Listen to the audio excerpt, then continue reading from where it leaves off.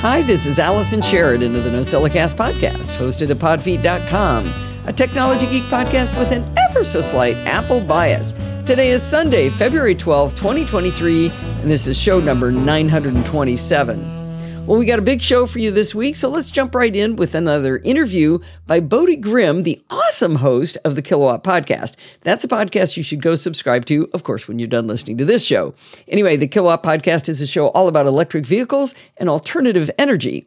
Now, the interviews he got us from CES have nothing to do with electric vehicles. They're just things he thought would be fun for the Nosilla castaways.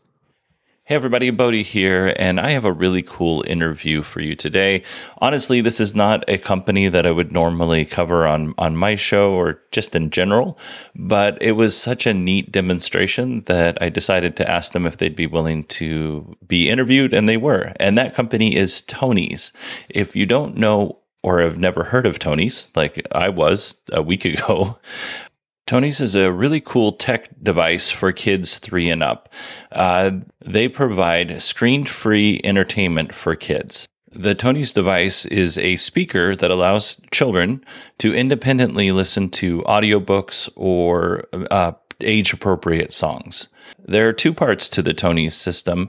The first part is this really cool, soft, squishy, huggable box, which is equipped with Wi-Fi and, like I mentioned, a speaker. And it's got 2 little ears on the top, and those ears are used for volume control. And also on the top, it has this little lit-up square. And that brings us to the second part of the Tony system, which is the Tony itself. And these are just little figurines equipped with RFID. And the child just puts the figurine on the top of the box, and then it plays the content for that figurine.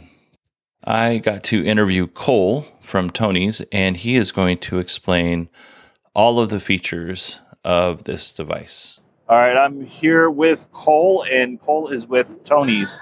Could you please tell me what Tony's is? Yeah, so Tony's is a squishy, screen-free audio speaker. It's designed for kids as young as 2 years old to play with all of their favorite characters, whether it's a Disney princess, Sesame Street, Paw Patrol. And all you do is you put your favorite character on top of the box. I'm putting Peppa Pig on top of the box. And you'll start hearing Peppa Pig. Peppa Pig's going to play music, audiobooks, stories, and educational content. And you work it by pressing the big ear to turn the volume up. Volume down is the little ear. And it's entirely tactile, so a 2-year-old can work this without any help from mom or dad or grandma or grandpa. And so if you want to change tracks, you just slap the side of the box. If you want to fast forward, you just tilt the box to the left. If you want to go to the right, it rewinds it. And then there's a headphone jack as well. Yeah, I saw that you have branded headphones out there. Yes. In addition to the regular headphones you could just plug in with it. Yes, so any headphone will work with the box. Ours are built so it's got a lower decibel rating, so it's not going to hurt a developing child's ears. So a 1-year-old to 2-year-old can wear headphones and not worry about volume hurting them. Yes, that is something that drives me crazy about kids' toys is how loud they are, especially when you consider how sensitive their little ears are. Because I'm almost 50 years old and deaf, and it still hurts my ears. Absolutely. So that's cool. So you have some branding here. You mentioned Peppa Pig and Paw Patrol. You have Disney branding. What else you got here? Well, I can certainly mention we have these. They're called Creative Tonys. So they're these Tonys that are in white packaging, and they have little ears on them. And these come blank. So we have a My Tony's app, and we have a lot of grandparents. I have a grandparent who lives in Minneapolis, where I live. Her grandkids live in South Africa. And so every morning she records a new message on her phone, on her My Tony's app, and she says hi to her grandkids, and her grandkids wake up in South Africa, put the Tony on top, and they get to hear a new message from grandma or grandpa every single day. And that's because this is Wi-Fi. This has Wi-Fi. I don't know if we mentioned that at the beginning. It's been a long day. Yes. But that is so neat. So every single day, I was under the assumption when I forget her name. I was just talking to her. I'm so embarrassed. It's okay. She was very nice. Yeah. When she mentioned that, I just assumed that it was like a one-time thing. So if you're a grandparent, you live in a completely different continent. That's right. You could say hello to your grandkids. That's right. And we have a lot of parents who are maybe military parents, or we have certainly at this company salespeople who are traveling away from their family, using that My Tony's app to always send a message to their kids back home, wherever they might be on the planet. is a great way to stay in touch and to stay engaged. And then the kids have the agency, so this is something that they use all by themselves. This is their box. And so they can always listen to, whenever they want, that new message from grandma or grandpa, and they don't have to wait for a FaceTime. They don't have to wait for a phone call. They have complete autonomy of when they want to connect with their grandparent, relative, parent, what have you. Man, that is so cool. I'm telling you, this is the design is very kid friendly. It's just a cube with a green box on the top where the kid puts the what did you call the Tonys? The Tony, yes. And then it just plays the audiobook that's in between 90 minutes. Is that correct? Yes. So every character is going to be anywhere from 25 minutes to 3 hours long, depending on it. So some of them are just audiobooks, like our Shrek or Peter Rabbit, which is just an audiobook experience. Some of them are just music, like Coco Melon or our Counting Songs, Tony. But the majority of our figurines are going to be a mix between audiobooks and music. And then how much is the cube? And then how much range-wise are the Tonys? Yes, great question. So the Tony box is $99.99. It comes with a figurine right out of the box, so it's a great value right out of the box. And then all the figurines themselves range anywhere from $14.99 to $17.99 or $19.99, depending on how long the content is for each character. And so also we like to say at Tony's, when you're listening to audio, you're tuned in. When you're watching a screen, you're tuned out. Right. And so you're allowing kids to think for themselves what a fire truck might look like or what a story might unfold in their imagination compared to the screen type of entertainment. Thank you so much. Tell people how they can buy one. Yeah, absolutely. So you can go to your local Target, local Best Buy. You can go to Amazon, and you can go to Tonys.com, or the kind of main distribution. But if you have independent toy shops in your local geography, our independent toy stores will be happy to see you as well to look for Tonys. Awesome. And that is it. Thank you so much. I appreciate you. Yeah, thank you very much. I want to thank Cole for agreeing to be interviewed. It was definitely the end of the day at CES, and everybody was tired and ready to go home on a Saturday night. So Cole was very nice and stayed a little bit to chat, so I appreciate that. If you want to learn more about Tonys, go to TONIES.com, Tonys.com. Well, thanks so much for this, Bodie. What an inventive toy. I just love the idea of being able to send an audio message to my grandkids every day. I have a couple of granddaughters that are turning 3 very soon. That might be on my list.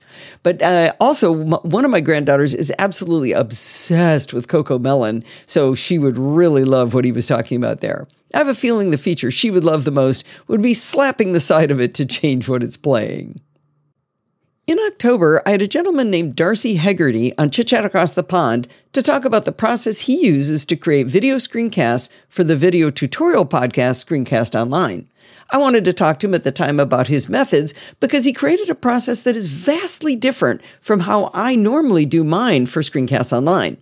For my last few tutorials, I have followed what I'm calling the Darcy method, and I have some observations about how I'm actually liking it better than my own process that I've been using for years. So before I can explain why I liked his method better, I need to explain the differences in our workflows, and I'll start with mine. For at least a week or so before I start recording, I test every single feature of the software I'm going to teach. As I poke all of the buttons, I keep a mind map open in the awesome iThoughts software. I throw concepts onto the mind map with brief explanations of each one. As I start to get a mess of nodes, I then start to organize them in order to kind of tell a story. For example, I might decide to teach an entire tool and then march through its settings at the end, or the tool might be better explained by jumping in and out of settings as the need arises in the use of that particular tool. When I'm done working out the story I want to tell, I make sure to flesh out any details I didn't already understand. I write a little bit of the intro, and then I start doing my recordings. Now, we use ScreenFlow as our recording, editing, and producing software for Mac apps, but iOS apps are actually more reliably recorded using QuickTime.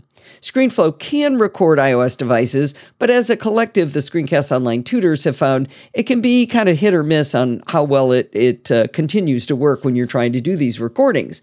So for iOS, we record in QuickTime, we import the file into ScreenFlow, and then we separate the audio track from the video track, and then we go to town editing. Now, I'll describe the process for macOS as it's easier to explain the Darcy method differences if I stick to just that one platform. I also need to explain the geometry of how I work because it highlights some of the advantages of the Darcy method.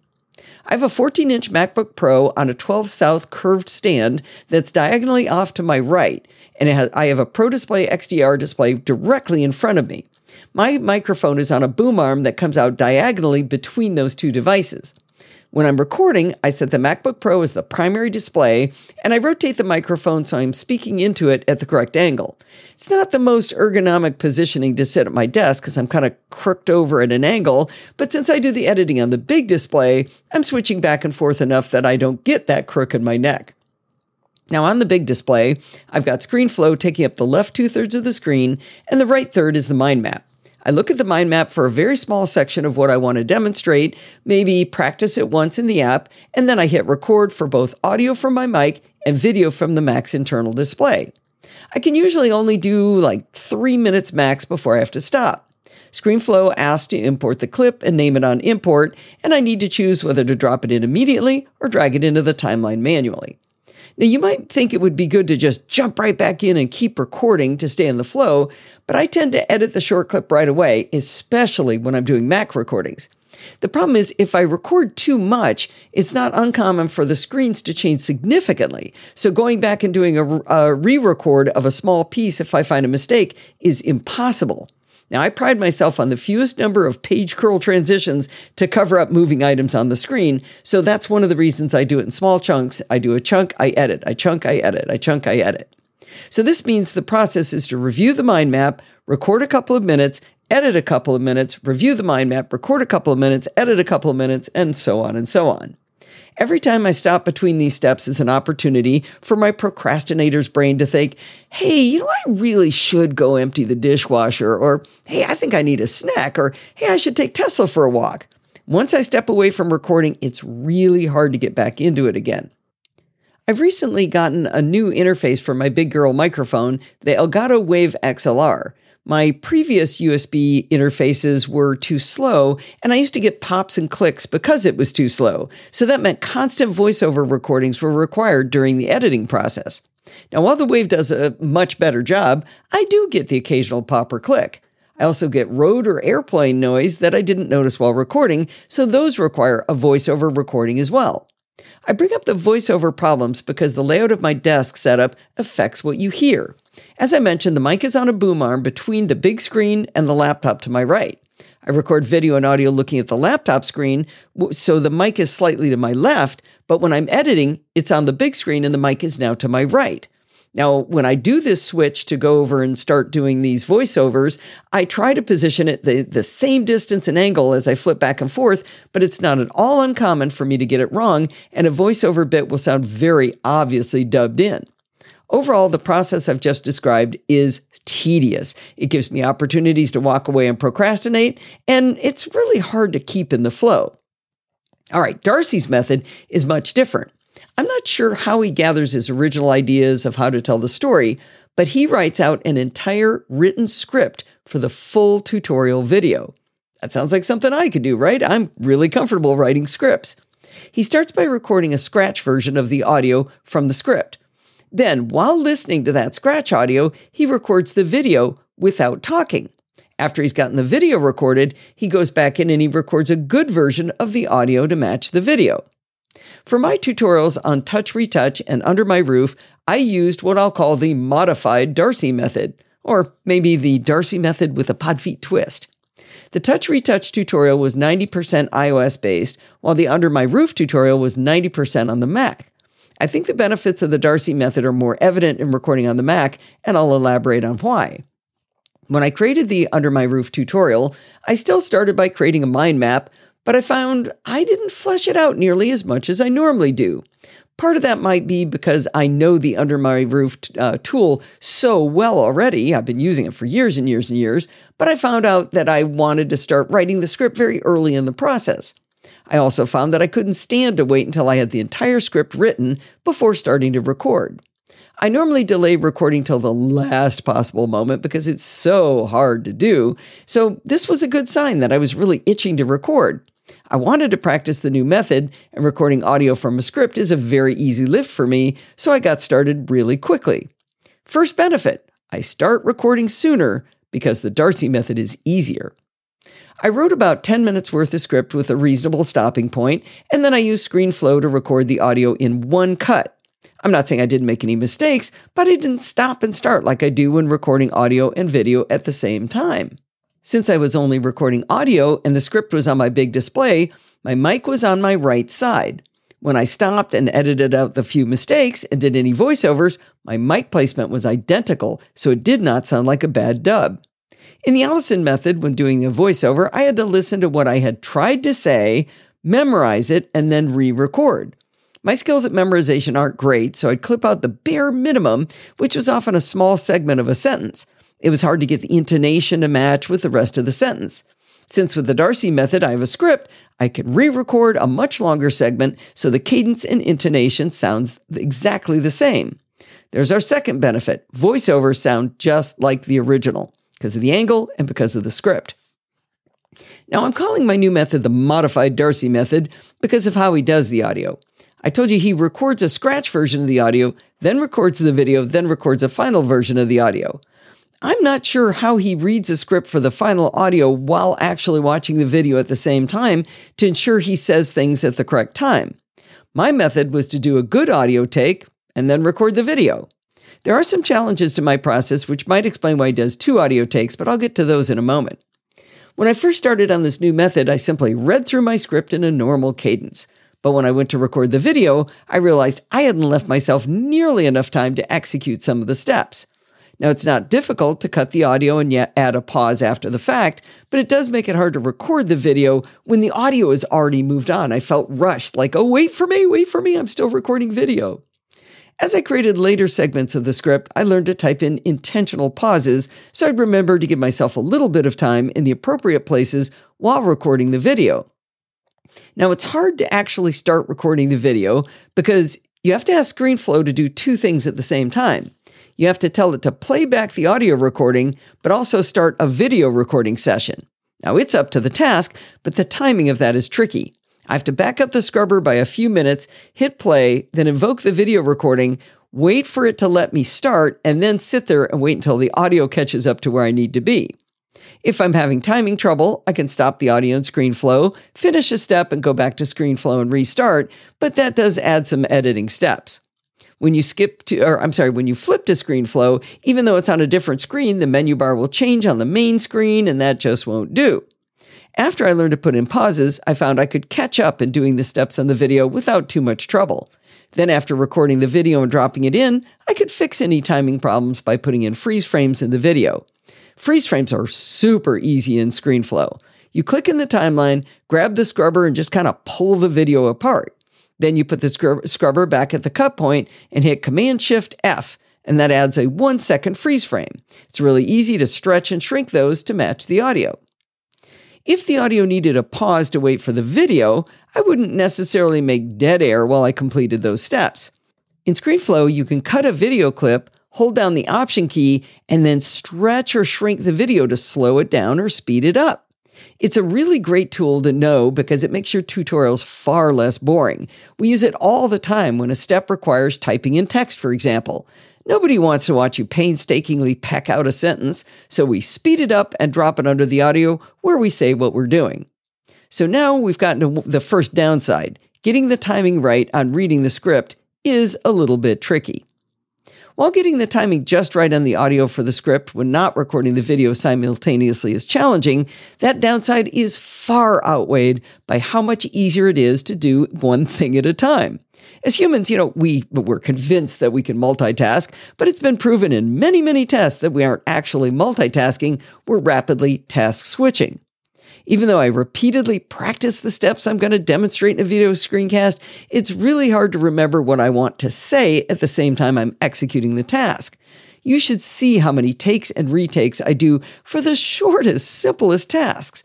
It's not uncommon for me to have to edit a segment that ends up only being 2 minutes long, but it was 8 minutes of fumbles either in what I say or what I do on screen. So now we're back to another benefit. Recording only one thing at a time is way easier. Now, because recording audio and video at the same time is so difficult, it's stressful and it becomes exhausting. I found that with 2 separate tasks, I simply enjoyed myself ever so much more. I should add one caveat to this, though. Both of the applications on which I tested the new process were very well-behaved applications. I didn't run into any glitches or unexpected results. Under My Roof in particular is a rock-solid application and one I know really well, so that definitely helped make creating the tutorial more enjoyable. On the timing of the video and audio recordings with respect to each other, there's one thing I need to work on. JF Brissett is my editor for the Screencast Online videos, and he said that my timing was such that I tended to start doing an action in the video slightly before I explain the steps. It's a much more natural thing to have the explanation come slightly in advance before starting to demonstrate a step. JF was able to correct for this, but that's a lot of rework that I can remove if I can get that timing right before sending it to him. I love that JF gives me very gentle suggestions on improvement whenever possible because it helps me improve my craft. The final benefit to the modified Darcy method is that when I'm done, I have a nearly perfect transcript of the entire tutorial. I'm convinced that this transcript could cut costs in creating the subtitles, but I haven't convinced the Screencast Online team to suggest it to the company they use for transcription. Whether they need it or not, there's a big benefit to me. While there's no substitute for a video tutorial to learn a tool, there's still value in the blog post I do that explains the capability of software I enjoy using. With the transcripts, if I haven't already told you about an application, I now have a nice framework from which to start a blog post. For example, I've done tutorials on Under My Roof and Touch Retouch, as I've mentioned, both of which have a lot of capability, and I've never told you about either of them. Actually, Touch Retouch I told you about a really long time ago, but it does so much more than it used to, and Under My Roof is a grown-up version of a tool called Home Inventory that I did tell you about, but now I could teach you about the new stuff, and I've already got a script written that I can use to help work out what I want to tell you. Now, I want to briefly circle back on the Darcy method with iOS. I still like using the Darcy method for iOS, but the benefits aren't as great because it's so much easier to demonstrate things on iOS apps for a video tutorial. The screens are much more predictable, so if I mess up the audio, I just pause a heartbeat and re-record, and I'll know, for example, that my cursor hasn't moved to the wrong spot on the screen, the menu bar hasn't changed. It's just so much easier to record iOS. I think I'll probably still keep using the Darcy method for iOS, but the benefits just aren't as big. The bottom line is that I'm really enjoying the Darcy method, or the modified Darcy method, and I plan to keep on using it and refining it until I can call it my own. Are you fatigued by too many subscriptions, but you'd still really like to support the work we do here at the Podfeet Podcast? Did you know that you could go to podfeet.com/PayPal and just choose an amount that shows the value you get out of the shows? I don't set a goal of making money off the shows, but it does cost money for servers and software and hardware, so every little bit you can contribute will make you a real hero in my books. Whenever Steve and I go on our wild adventures, I find myself learning something new about how to use our technology when away from home. The problems and solutions evolve over time. I wanted to give you a few things we learned on our Antarctica, Argentina, Brazilian trip, some of which are successes and some of which are failures. For many years, I've sung the virtues of Google Fi for international data for our cell phones. The model's pretty cool. You get one primary SIM card with voice and data and up to 4 or maybe it was 5, I forget which, data-only cards. You pay a monthly fee of $20 and then it's only $10 per gigabyte up to 6 gigabytes. And after you hit that limit, you don't pay any more, but you can keep using more data. Because Steve and I could share a plan, we knew we'd never pay more than $80 no matter how much data we used. The other beauty of this plan is that you can turn it on and off at will, so you only pay the $20 per month while you're using it. Now, for a long time, I didn't understand one subtlety of this plan.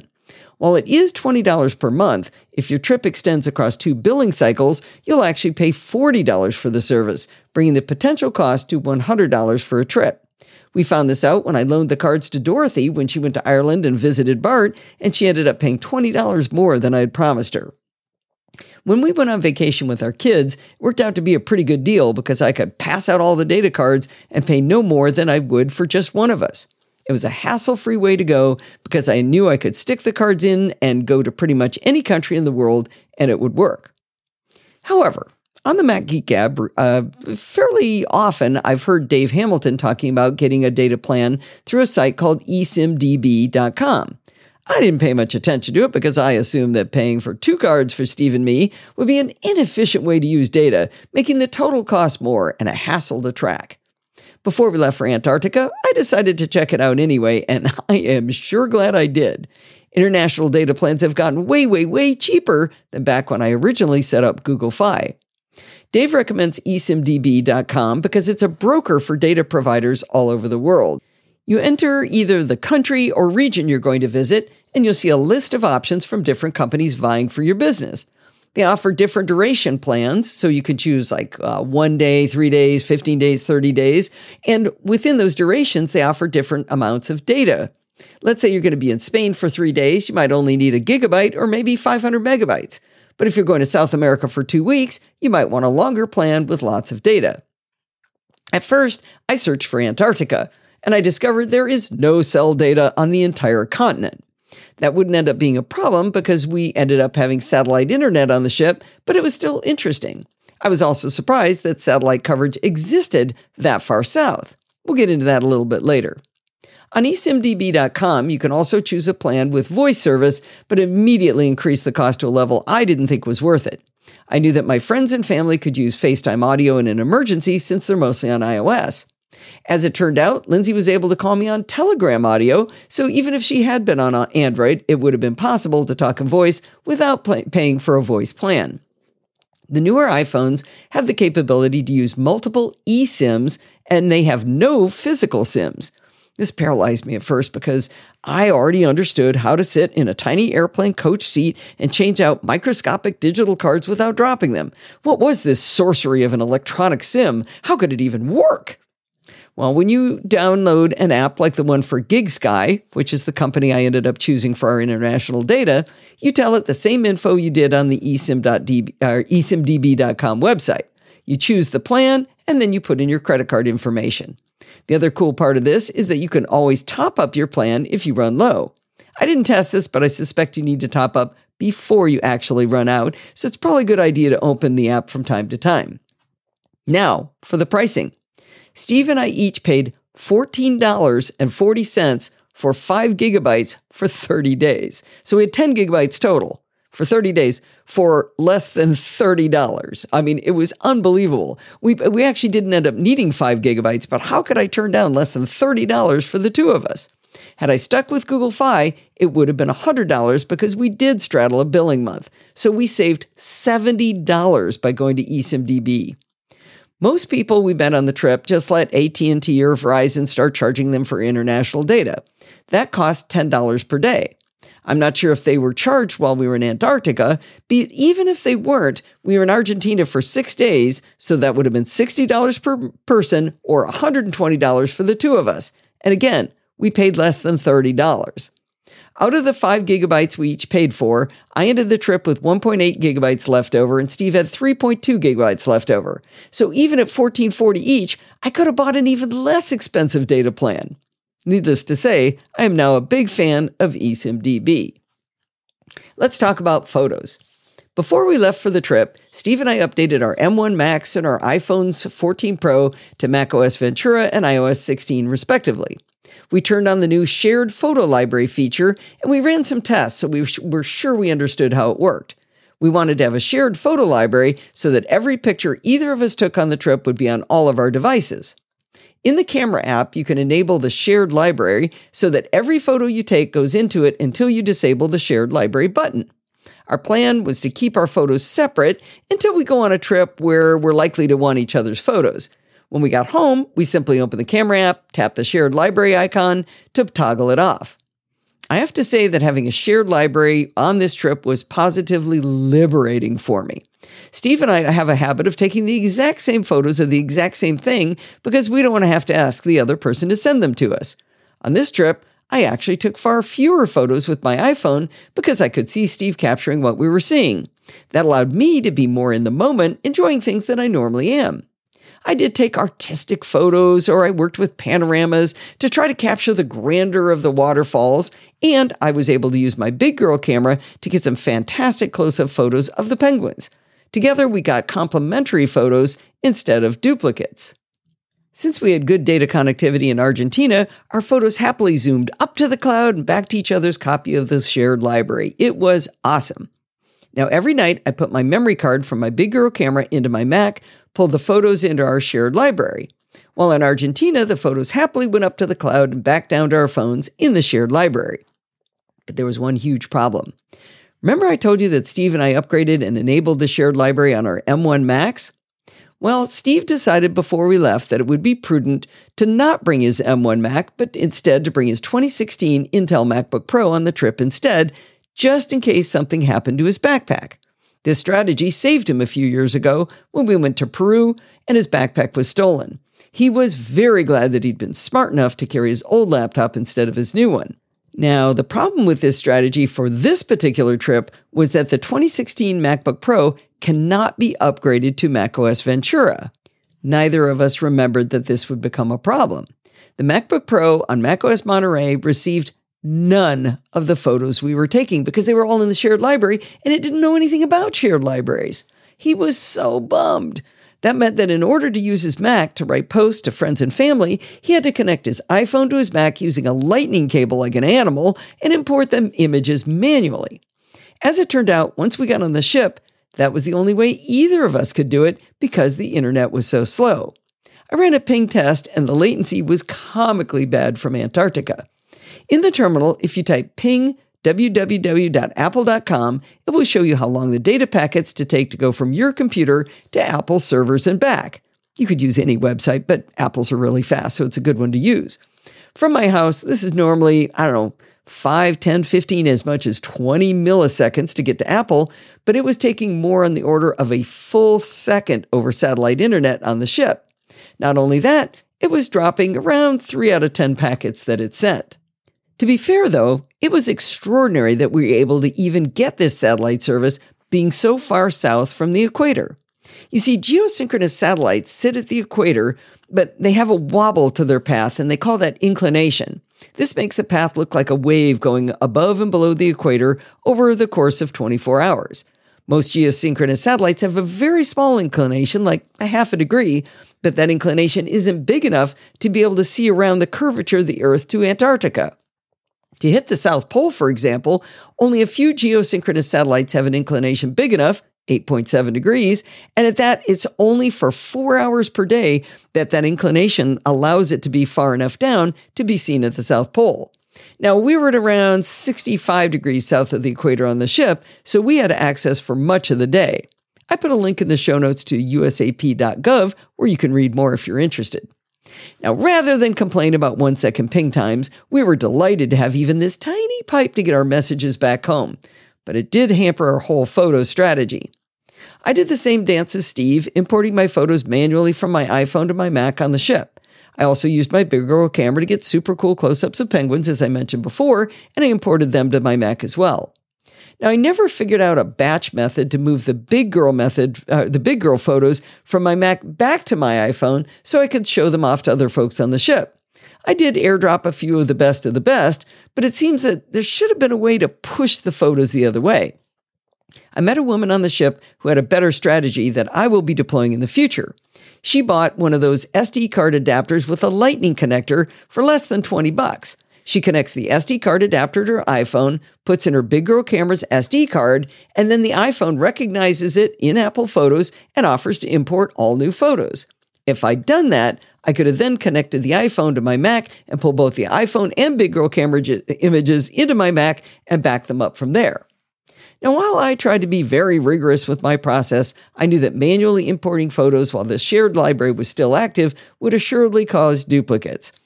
I don't have my final count, but I've been cleaning up my photos since I've been home, and there's at least 500 duplicates because of that process. Oh, well, I'd rather have duplicates than missing photos. Now, speaking of backups, when Steve and I traveled to Ecuador and Peru a few years ago, we employed a good backup strategy that saved us when Steve's backpack got stolen. We carried 2 external SSDs, and we daily backed up our photos from our phones, Steve's camcorder, and his GoPro, and my Big Girl camera. But the smartest thing we did was we swapped backup drives. So I was carrying his, and he was carrying mine. In the airport in Cusco, Peru, when Steve's backpack was stolen, he lost not only his laptop, but also his camcorder, his GoPro, and by the way, his passport, but that's a whole nother story. While that was a very, very sad day, imagine if we hadn't swapped backup drives. All of his photos of the Galapagos and Machu Picchu would have been gone. Needless to say, we did the same thing on this trip.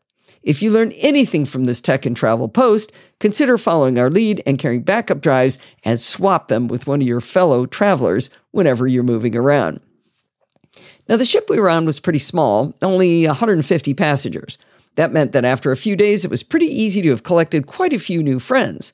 When we'd get back from our excursions, we'd always talk about what we'd seen, and invariably someone would say they'd gotten a great photo of someone else on the excursion.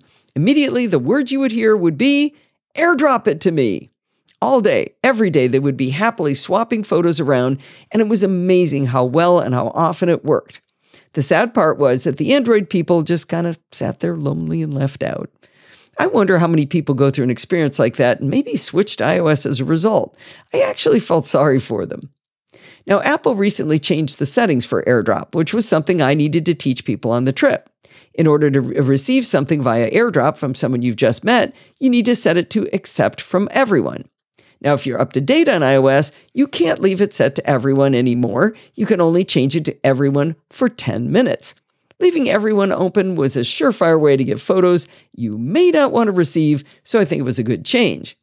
But this also gave me an excuse to lecture my fellow passengers on keeping their phones up to date.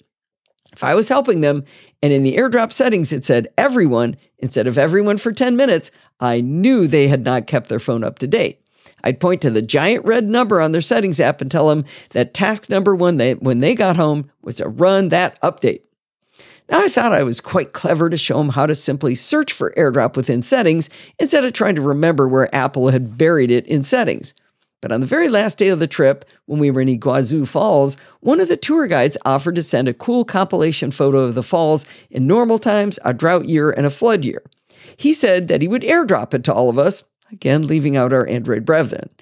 He then explained a much easier way to change AirDrop settings that I didn't know about. Pull down in the upper right to reveal Control Center. Press and hold on the airplane mode icon in the upper left box that has all of the network connections options like Wi-Fi and Bluetooth.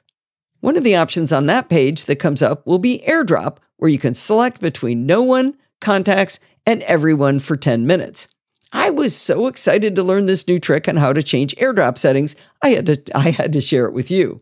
By the way, you don't have to click on the airplane itself. You can click on pretty much any one of those buttons in that area, but I find that the other ones tend to get toggled off, but for some reason, airplane mode doesn't. So that's why I choose to push on the airplane. Now on the ship, I realized that my Mac was trying desperately to sync photos to iCloud, which was A, never going to work on that internet service, and B, it was jamming up the itty-bitty internets for us and everyone else on the ship. I had to take the drastic step of shutting off iCloud. Now, if you've been listening to me for any length of time, you know that turning off iCloud is asking for pain and suffering when you have close to 100,000 photos. When I got home, my Mac checked all 94,322 photos one by one until it was sure they were all synced properly. Now, it used to take like 3 or 4 weeks to do it, but this time it was only 3 days. Something they've done, it's doing it a lot faster now.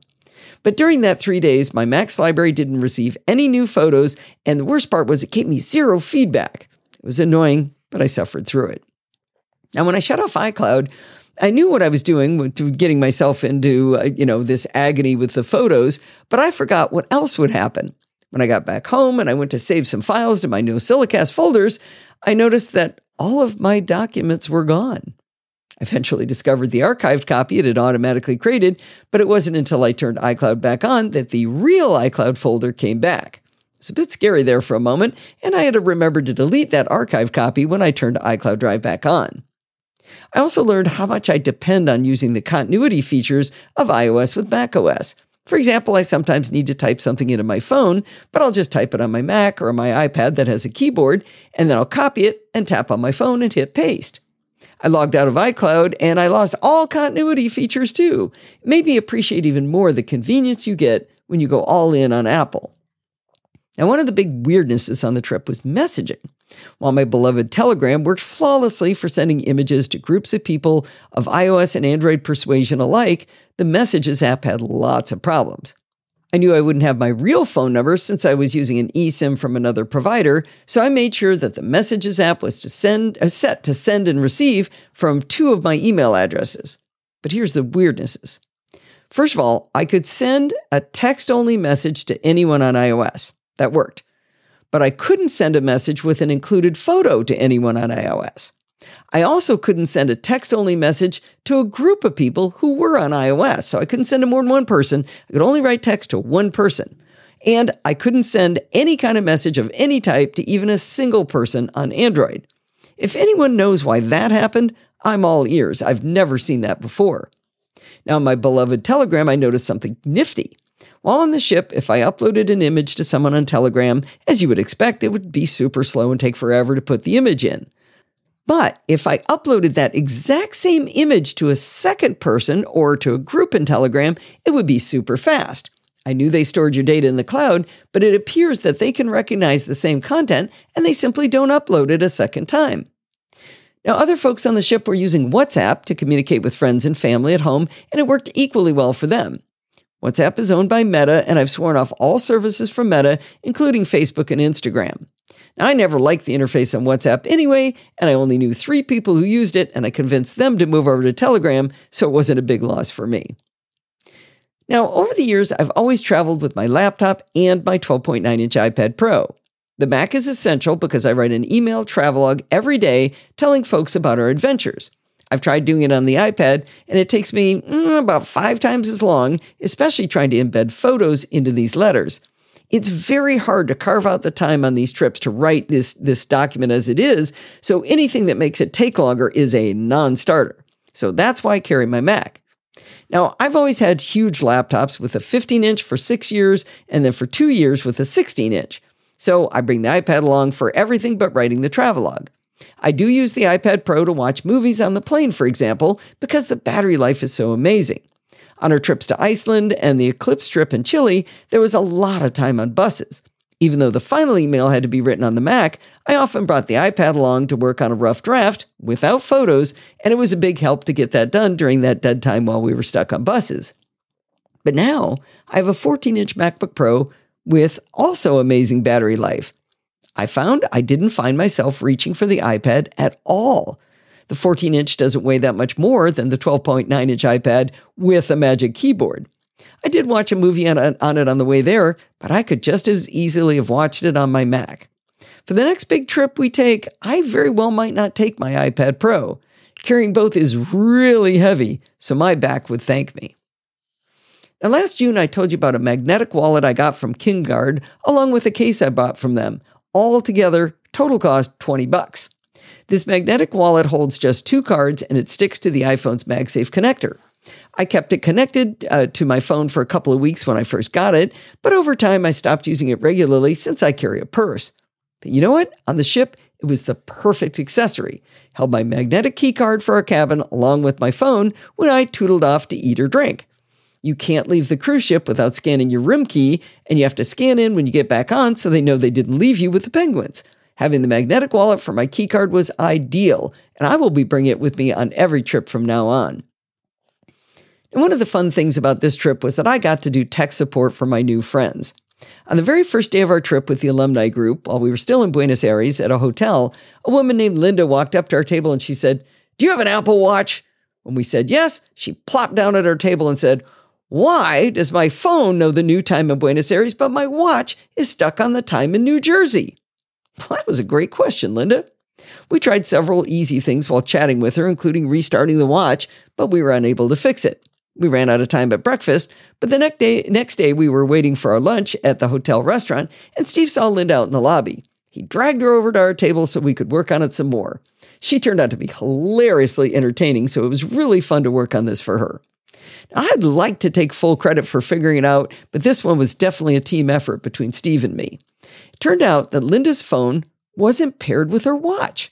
The reason Linda didn't notice sooner that her watch wasn't paired was because it was a cellular Apple Watch.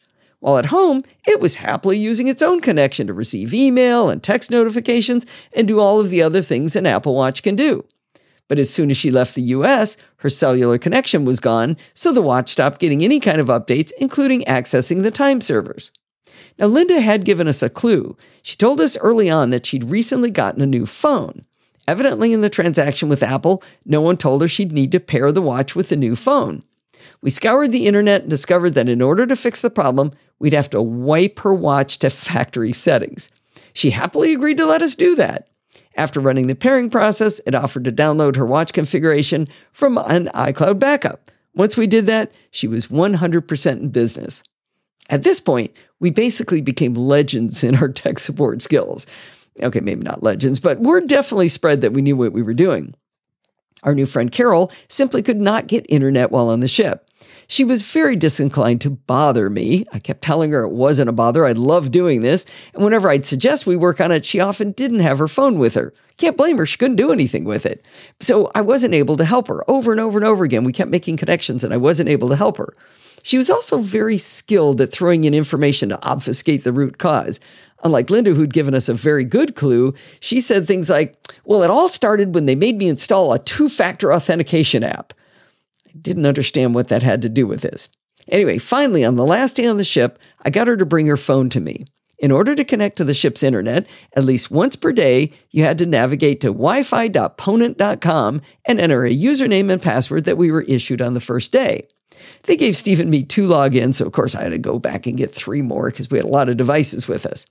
I asked Carol if she'd gone to that webpage on the day I was diagnosing the problem, and she said, no, what are you talking about? I've never been to that page. I don't know what you're talking about. What is this username and password login nonsense?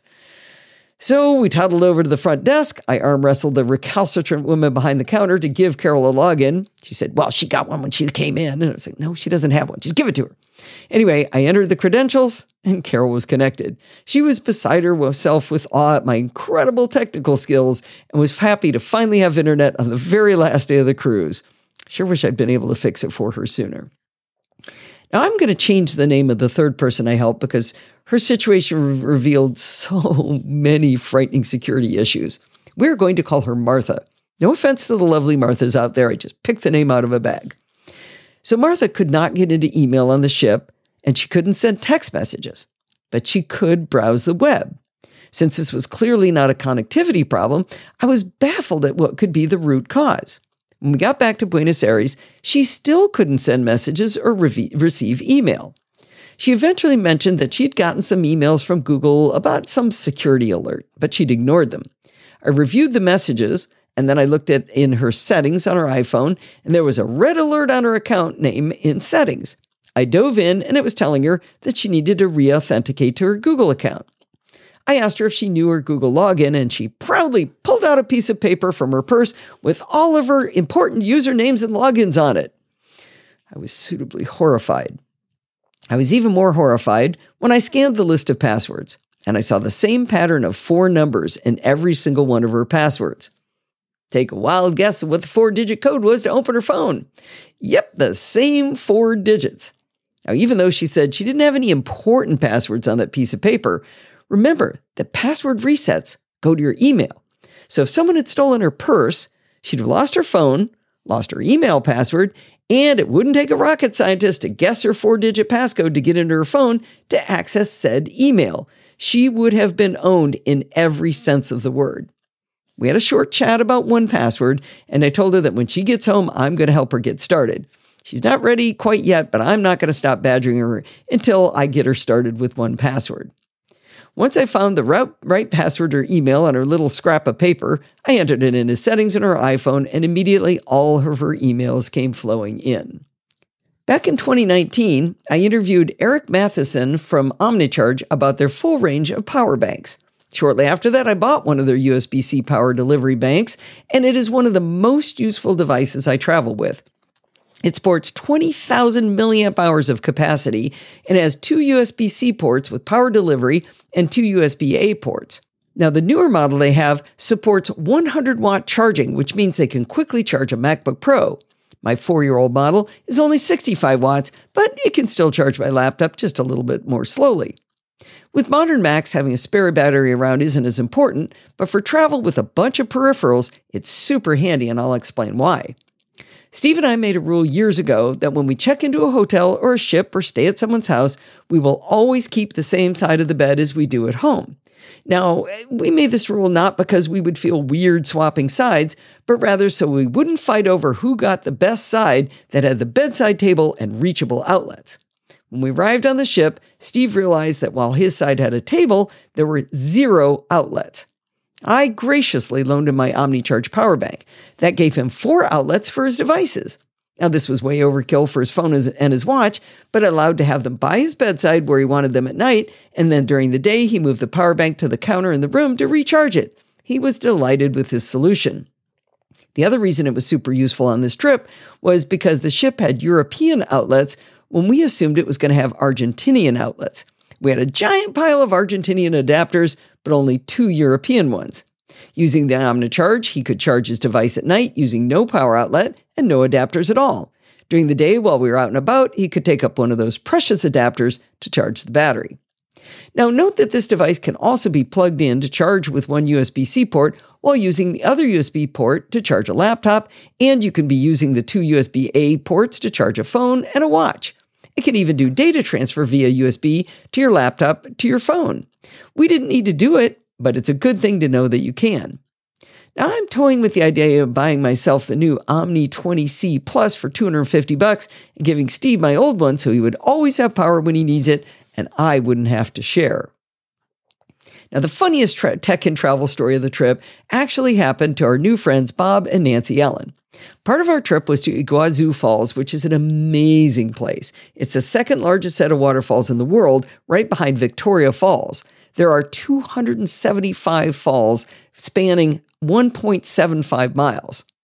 As we rode to the hotel, our guide told us that they have capuchin monkeys in the area. She explained that these little monkeys are very clever and know how to open the sliding glass doors to the balconies of the hotel rooms, so be sure to lock your doors. When we checked into the hotel, the person behind the counter repeated the exact same thing.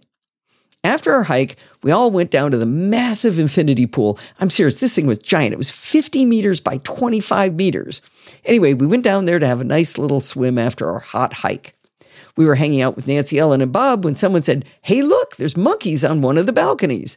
We were all enjoying the spectacle when Nancy Ellen said, "Bob, is that our balcony?" Followed by, "I'm not sure I locked the door when I came in from admiring the view." Well, Bob scampered up to the room only to find their minibar completely raided and monkeys all over the balcony eating Reese's peanut butter cups and other treats.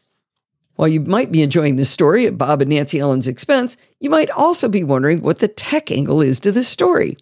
Well, on top of the Reese's and other treats, one of the monkeys stole the spare battery for Bob's Canon DSLR camera. At first, the monkey dropped it and then wandered off when they couldn't figure out how to eat it, but they came back later and took it to parts unknown. You know what? The joke's on the monkey, though. It wasn't a genuine Canon battery. It was a cheap knockoff from Amazon. If you comb the archives of podfeet.com, you'll find that as far back as 2006, I started trolling the audience to try to get someone to listen to the NosillaCast from Antarctica. Back then, I used to regularly review the list of countries from which someone had accessed the site, and I had 93 countries by then, but no one had ever come from Antarctica. Now, I know Antarctica isn't a country, Tom. Just stay with me here. Anyway, in 2008, someone named Michael wrote in a comment that he was planning a trip to Antarctica, and he said he was going to make sure to get a photo of him with his iPod and the show art from the continent.